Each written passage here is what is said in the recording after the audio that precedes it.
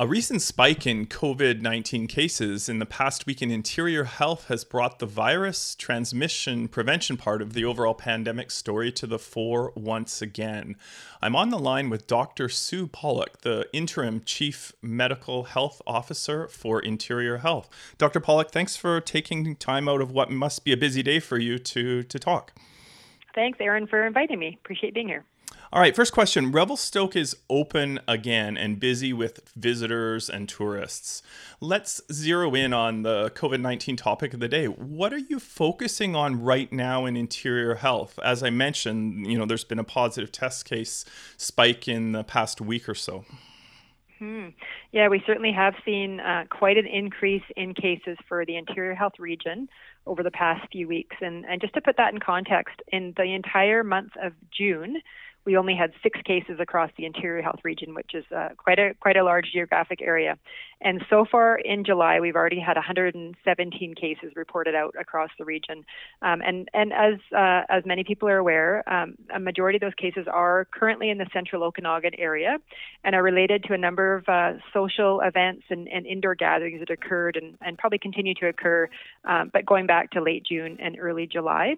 And what's different now is that we're seeing many of these cases in the 20 to 30-year-old age group, which is a little bit different from the cases we were seeing back in March.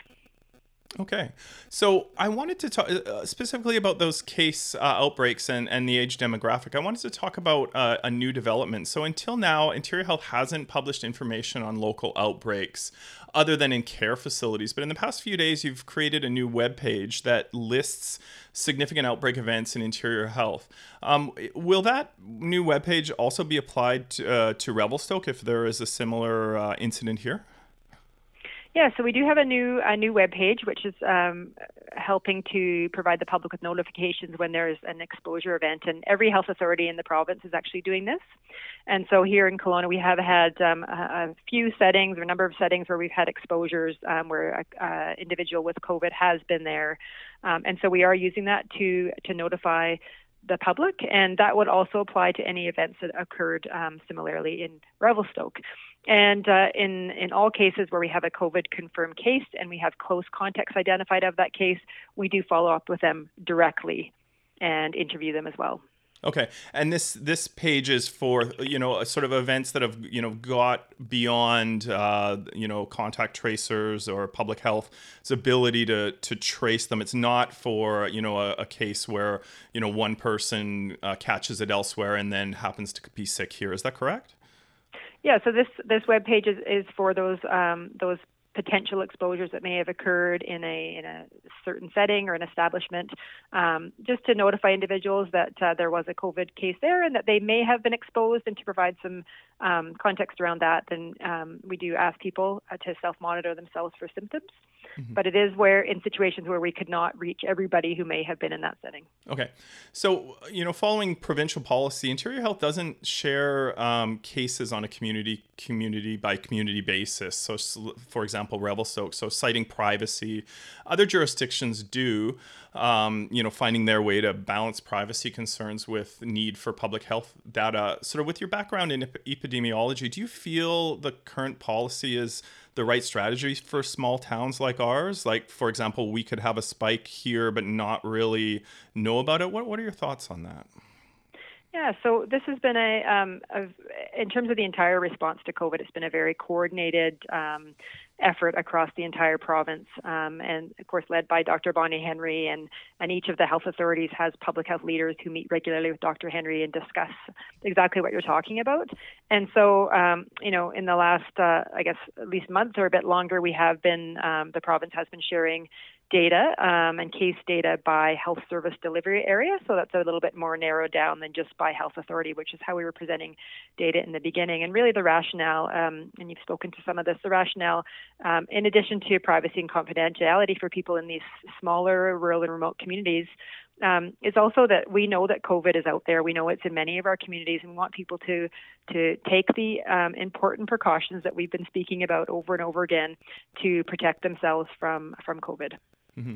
But what is your move when that's not happening? So, for example, Dr. Henry has called recently for individuals to do their best to influence others around them, be it social media or personal conversation. But, what do you say to a Revelstoke resident who sees things slipping, has been, on their own effort trying to keep the public conversation about caution and prevention going, but maybe, for example, faces a backlash on social media due to, a variety of social pressures? Well, I'd say, first of all, thank you to that individual for doing their part and trying to influence other people. And we, all of us have a role, not just as individuals, but as a society. And we're really relying on people to do the right thing in terms of managing what we're seeing in COVID across our communities. And so I'd say thank you to that individual. Keep up the great work. And we really feel that most people are doing the right thing. And those right things are physical distancing. That's our number one protection, and we need to be staying apart. That's the number one protection. The other things that people need to be doing and continue to do, hand washing. So we need to have proper hand washing, and people need to stay home when they're sick. We know that not everybody is doing that, but it's very important because COVID can present in a very, very mild fashion with very mild symptoms. So we do want people to remember that they need to protect others and stay home if they're not feeling well. Okay, a bit of more of a nuts and bolts question. What is your actual real, contact tracing ability on the ground here in Revelstoke? Do you have any numbers on the, resources available? Have you increased them? Do they continue to increase? Are you seeking more? Do you have a level of faith in what the resources that we have right now?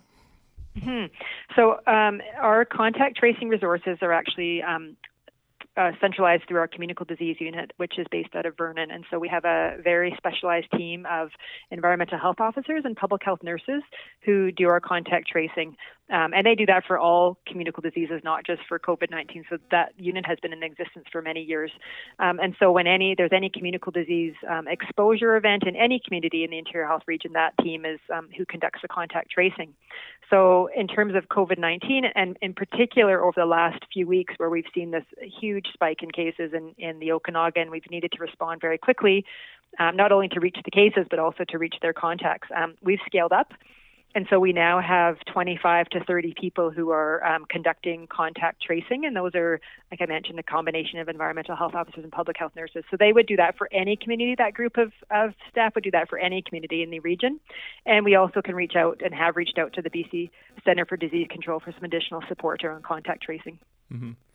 Okay, one of the concerns in smaller rural communities like Revelstoke is limited facilities to deal with local outbreaks, small hospitals or health centers. So if there was a spike in cases here, can you explain a little bit how you would coordinate treatment with other, healthcare facilities within the region? We often hear limited equipment or staff here. What happens if there is, a larger outbreak incident here in Revelstoke? So I'm going to say that's a little bit out of my scope, Aaron, in terms of the operational pieces around acute care facilities. But I can say that, in the majority of cases, individuals with COVID, manage it at home, right? It is mild illness for that proportion of people who have more severe illness and require hospitalization or even critical care. They would receive that care in Interior Health, of course, and there's lots of mechanisms we have to make sure if the smaller community can't manage that, then we certainly transfer to a larger community. Okay, I realize you have limitations times. I just have two more questions. Sure. One of the things that I've experienced is I talk to a lot of people in Revelstoke, and there is, we'll call a spectrum of views on the pandemic. In terms of what is your strategy for dealing with misinformation or disinformation, or just, due to the rapidly changing nature of COVID, old information, a month ago, years ago, as it seems, in the region? Yeah, I mean, it's quite astounding if you think, 7 months ago, we didn't know anything about COVID-19. And we have people working all over the world, and we look to our leaders at the Public Health Agency of Canada and the World Health Organization in terms of evidence-based, new evidence and evidence-based practice So it's quite amazing what we've learned about COVID-19, but we're still learning. And it's very important that people go to very reputable sources of information. And here in BC, we have the BC Centre for Disease Control, which has tons of information, not just for healthcare professionals, but also for the public.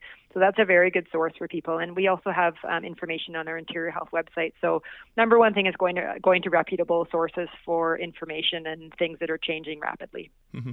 Okay, and my last question is, we have a unique context here in Revelstoke. We're, a rural community that's fairly geographically isolated. We're on the Trans-Canada Highway, so we have a lot of through traffic.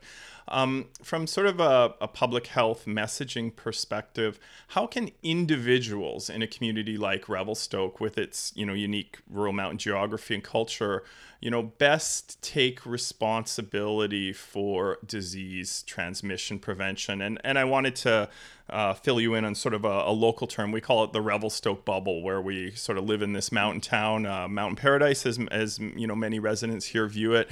And sometimes the outside world can seem far away, and that can trick you in the context of COVID. Mm-hmm. Yeah. So COVID-19, like I mentioned, is in many of our communities already and has been. And so I think looking out for one another in community, and it sounds like you have a very close-knit community there, looking out for one another is very important. Following those public health measures and that advice I mentioned earlier, and thinking about those who are more vulnerable to COVID than maybe we are ourselves. And so thinking about the older adults in our communities, thinking about those with chronic health conditions who really could end up in the hospital or in critical care with COVID-19. So thinking about how our actions can impact them. And we've seen here in Kelowna with just, what started with a few, larger, but a few gatherings, indoor gatherings have led to, many, many cases of COVID-19, not just in Interior Health, but really across the province. Mm-hmm. So our actions can impact many people. Thank you. Dr. Sue Pollock is the Interim Chief Medical Health Officer for Interior Health. Thanks for taking time to talk with us today. Thanks, Aaron. Great to talk to you. Okay, thank you.